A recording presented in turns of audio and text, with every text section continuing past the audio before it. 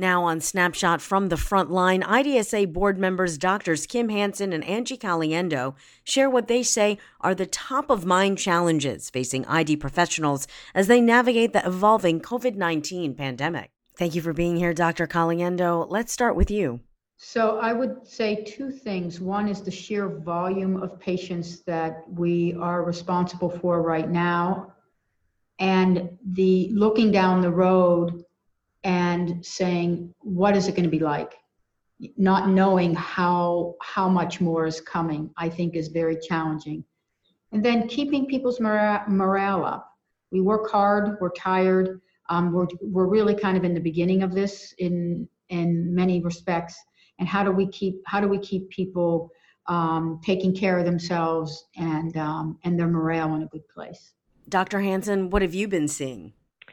I think one of the challenges we continue to face on a day-to-day basis is just how much we still don't know about the biology of SARS-CoV-2, the pace of the disease, and how that relates to simple things like making a diagnosis or optimal management of a patient or optimal infection control practices, and how all of those things could change based on limited supplies.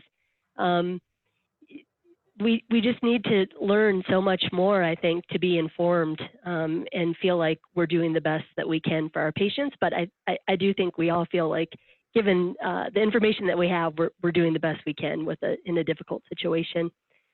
And the other thing I'm starting to see is, especially with folks in the community, people becoming tired, I think, of social distancing and the importance of keeping the message up that we still need to maintain physical and social distancing to flatten the curve and decrease the curve.